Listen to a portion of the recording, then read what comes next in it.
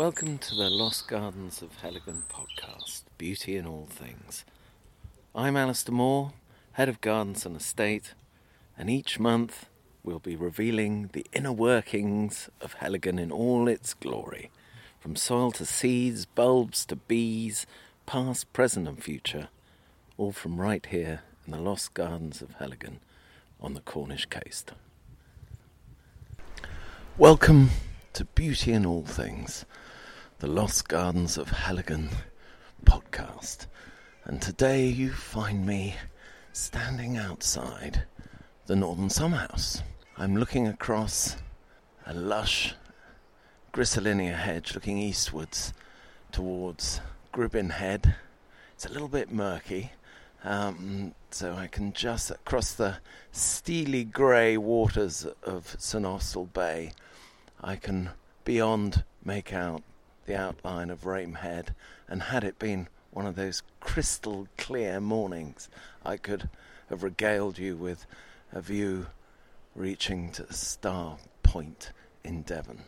But today it's a little bit chilly. There's an easterly wind and high cloud. I've been regaled with raucous rooks and the occasional seagull this morning, but I am feeling a bit chilly now, so I'm going to go and sit in the Northern Summerhouse itself, which is a very important building. It is the earliest structure of its kind in the Lost Gardens of Heligan. It dates from probably the end of the 18th century, early 19th century, and for me its importance is it really is a kind of absolutely solid demonstration of the Tremaine family who had been here since 1600. The Tremaines really declaring horticultural ambitions, that the landscape of their estate was more than just a source of productivity. It was something that could be rolled into a vision of English landscape gardening, something to be appreciated. And the Northern Summerhouse is very much part of that. This would have been somewhere they'd have come of a morning to appreciate the views, the morning light, the sunrise, and there is a keen easterly wind this morning, so I'm going to actually make my way into the Northern Summerhouse itself. It's not a large building. It's maybe about 5 meters across and 4 back. It consists really of a brick facade with 3 Romanesque arches. There's a glorious perpetuity rose trained up the front of it, and also a rather bushy Tracheliospermum making its way up the right-hand column. The Northern Summerhouse is of importance to the garden because it's really the earliest ornamental structure within the garden, and to me it really represents a shift in the way the Tremaine family, who've been here since 1600, viewed the estate, and it declares a horticultural ambition in line with late 18th century English garden design, landscape gardens, etc. So the Tremaines no doubt would have come here for morning tea, appreciating the fine views, maybe catching the sunrise, but also the morning light would have been glorious here, so perfect for reading a novel, poetry, or even a newspaper. Today I'm here to meet with a very different sort of historic monument, Mr. Dave Burns. Dave has worked at Heligan from the earliest days of the restoration and has recently celebrated his retirement. Sad for us, grand for him, and we wanted to mark this important moment in Heligan's history. And the Northern Summerhouse has a specific relevance for Dave, as we will discuss later. But we are not just about the past today. We are revelling in the new, of course, as always. So we'll be catching up with Pip on the farm, with some new arrivals there, both of the 2- and the 4-footed varieties. and we'll be off to the Hyde with Sam Caulfield of the wildlife team, who will be telling us about some romantic goings-on in the Barn Owl Tower and of some other developments in his other incarnation as the hairy horticulturalist. So do join me for this month's episode of Beauty in All Things. So, Dave, we are sitting in a slightly damp northern summer house, only damp because it's the briefest of April showers going on. But, Dave, tell me why the northern summer house is particularly special for you. I discovered it, basically. I was helping John Nelson doing something. We'd done that particular job and went for a wander and come up around where the northern summer house is now. And it's totally and utterly covered in rhododendrons. And it's quite thick. You had to fight your way through. And when I was fighting my way through, I come across the northern summer house. So I went down to tell John. And nobody had any idea. Nobody had any idea whatsoever. And with that, John immediately phoned Tim, and Tim came over, and that was the start of the northern summer house. And it was all, the roof had totally caved in. Wasn't any seats here. The floor was covered in leaf mould. I should imagine, I can't really remember now, but John renovated it, got the floor back to her. The flooring is beautiful. I mean, we're looking at it now, and there's this sort of glorious brick lattice work with kind of a pebble insets.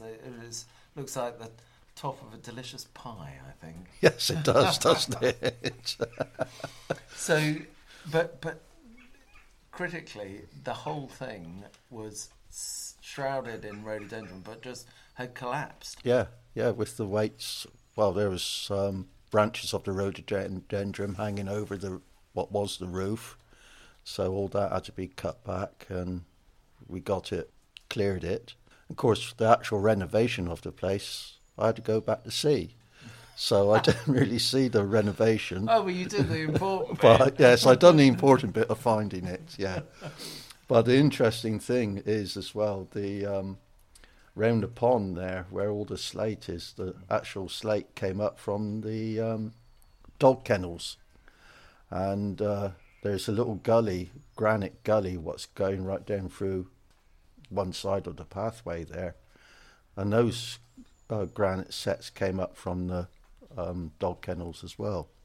Oh, well, they look glorious. So what Dave's describing is there's a kind of lovely slate surround to an ornamental pond, and they're beautiful. They were lucky dogs. Yes, yeah. Because that would have cost a lot of money to get that slate in. Absolutely. Well, I tell you what, there's plenty of fancy kitchens in folks' homes now who would love a bit of slate like that. Yes, I'm sure they would. Yeah. But it was, I suppose, that was slightly the spirit of the place at the time. At the time, yeah, because we had very little money, because we only just started. Well, you weren't getting paid. No, I wasn't getting paid at all. But I remember the first grant we had was for Task Force Trees, I believe it was, right. Which was after the Great Storm, the government or the Forestry Commission, whatever it was, gave out grants to replant. And that was the trees as you go down West Lawn, down towards the jungle. Right.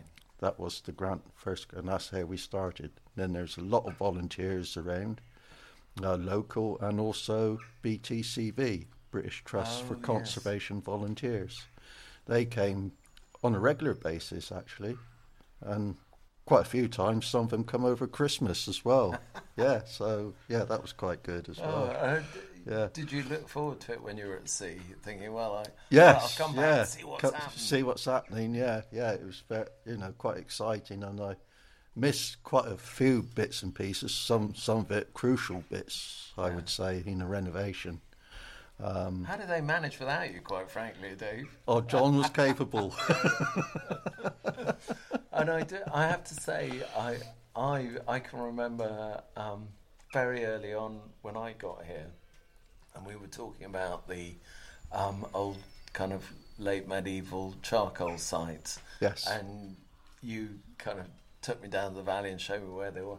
And you are this incredible font of knowledge and experience of everything here, because you've obviously you were really played an important part in the restoration, but you've worked in loads of different areas. Yeah, when I actually first joined Heligan as an employee, I started off down the jungle. Mm-hmm. And then I went on to the outer estate, and then, because we had foot and mouth. Yeah, well, not you personally. Not me personally, no. Good. But we had foot and mouth, and we didn't hardly have anybody coming into the gardens at the time.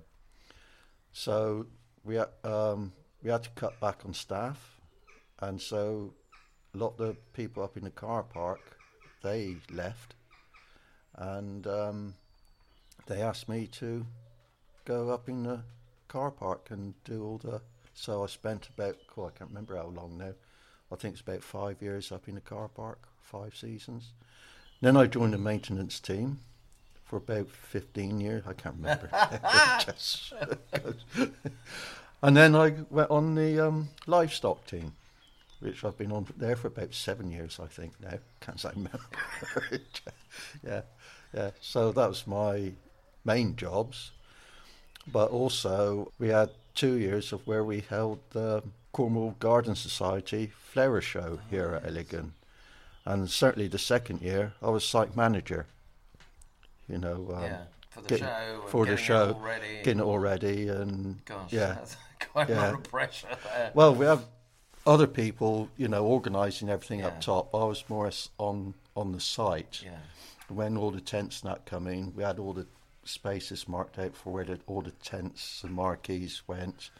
And then when all the store holders came in, the traders and everything, they came in at a certain time. Mm-hmm. Then I had to show them where to go and everything. And then at the end of the day, really, we had a orchid tent, and they had to put a heater on for the orchids, make sure they didn't get too. Absolutely. Yeah, so I had to make sure that was all working, everything was shut down, and of course there's a health and safety aspect of it. So make sure, no tripping hazards and fire extinguishers were out and all that sort of thing. Yeah. And when you look back at your sort of long working life at Heligan, are there any things in particular that you that either immediately come to mind or sort of memories you particularly treasure? I think one of them, like I was just saying about the flower show, I think it is when everybody pulled together for the flower show. Yeah. I think that's one in particular. We had a lot of fun doing it as well. Of course. Yeah. I think just everybody joined in. It was just a really good atmosphere. It's a good Heligan treat, isn't it? Yeah. Of course, there's numerous other things which I can't think of at the moment. Well, know, every time you come here and you look at a pebble gully running down the path. Oh yes, I've done some of the pebble gullies. Of course, when I was in the outer estate as well, I'd done my chainsaw and tree climbing, advanced tree climbing, so I'd done quite a lot of tree surgery here at Heligan. That was quite exciting, to be honest. Using big chainsaws up a tree, that was quite good. Yeah. Lovely to see you back, and it could be time for a bit of breakfast now. Oh, that's the only reason I come in for. Thanks so much. Bribery. Damn right. Cheers, Dave. Right, lovely. Well, we're in the barn now, surrounded by beautiful lambs and wonderful ewes, and also some of the wonderful farm team, including Pip. Pip, would you fill us in on what's been going on over the past couple of weeks? We've pretty much got organised chaos in here at the moment. We had a really busy Easter weekend. All the girls have done fantastically. We are pretty much all the way through lambing now. We just have 3 girls left to go. The rest have done incredibly well. I'm really proud of our little flock. We've got some wonderful Devon and Cornwall longwool lambs out of our new ram this year, which is really exciting, and all of our others have done marvellously. Even Pam behind us here, who's got a set of triplets on her, our Jacob ewe, so she's done amazingly. So I'm really proud of our team as well, who've worked really hard over the last couple of weeks. Brilliant. And the grand total? I think, I'm not lose count, I think we're at 56 now, which is fabulous. We're hopefully going to be in the late 50s, early 60s as our final tally, which will be fabulous. Oh, that's absolutely brilliant. And we have one other new arrival. Who is this, Pip? This is an upgraded version of dear Mr. Burns, who retired at the end of last month. So we've got Tegan, who joins us full-time on the farm team. So we're really excited to see how we can go over the next few years. Would be wonderful. Excellent. Hello, Tegan. So, Tegan, where have you come from? So I've just finished a stock person apprenticeship at a dairy farm, and then before that I did wildlife and conservation at Duchy College, and before that I did animal management. So I should be fairly competent with livestock, but only time will tell. Well, we know already you've been a huge success, so welcome to Heligan, Tegan, and lovely to see you in the barn with all these other new arrivals. Pip, Tegan, thank you so much. See you soon.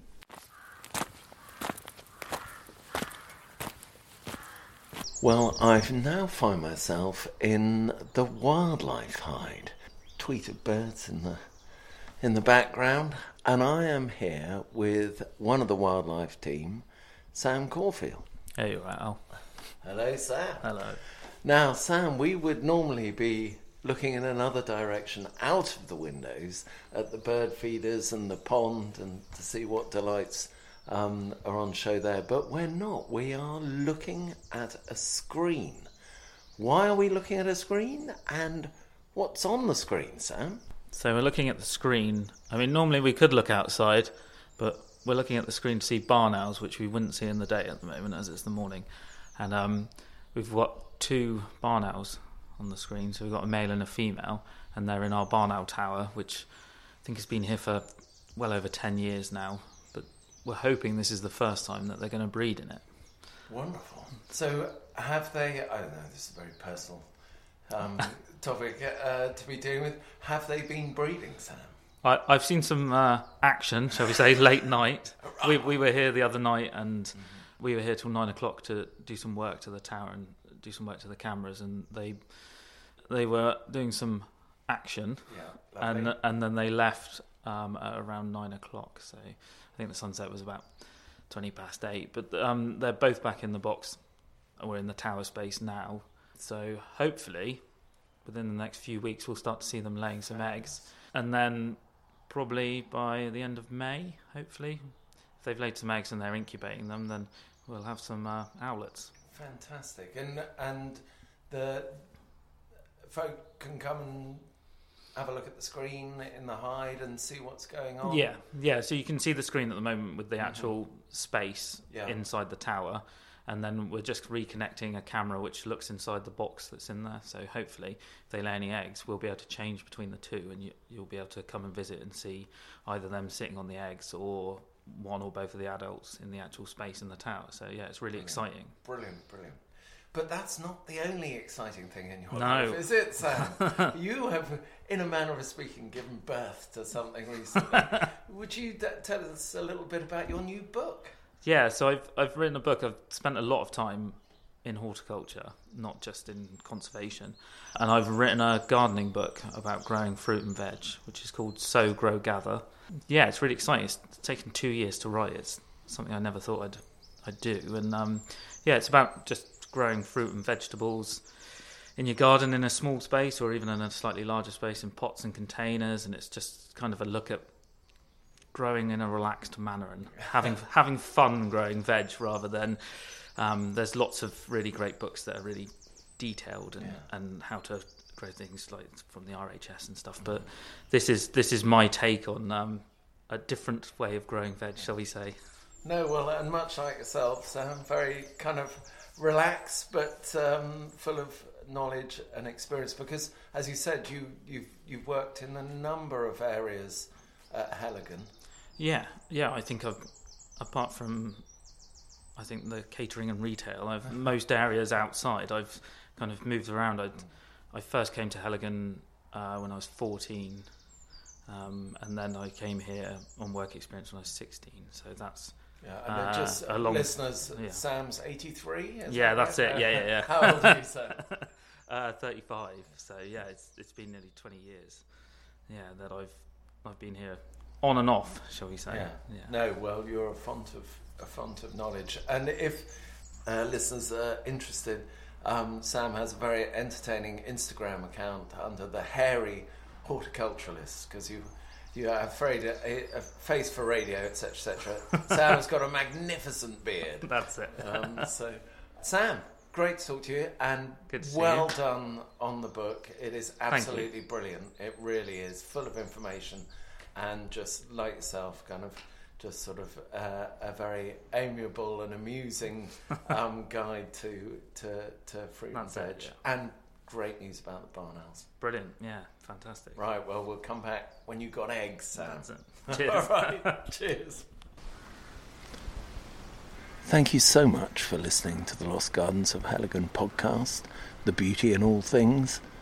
For more information about the podcast, please visit our website, heligan.com. If you enjoyed today's episode, please do like and subscribe. And I do look forward to chatting with you next month about the beauty in all things. Goodbye.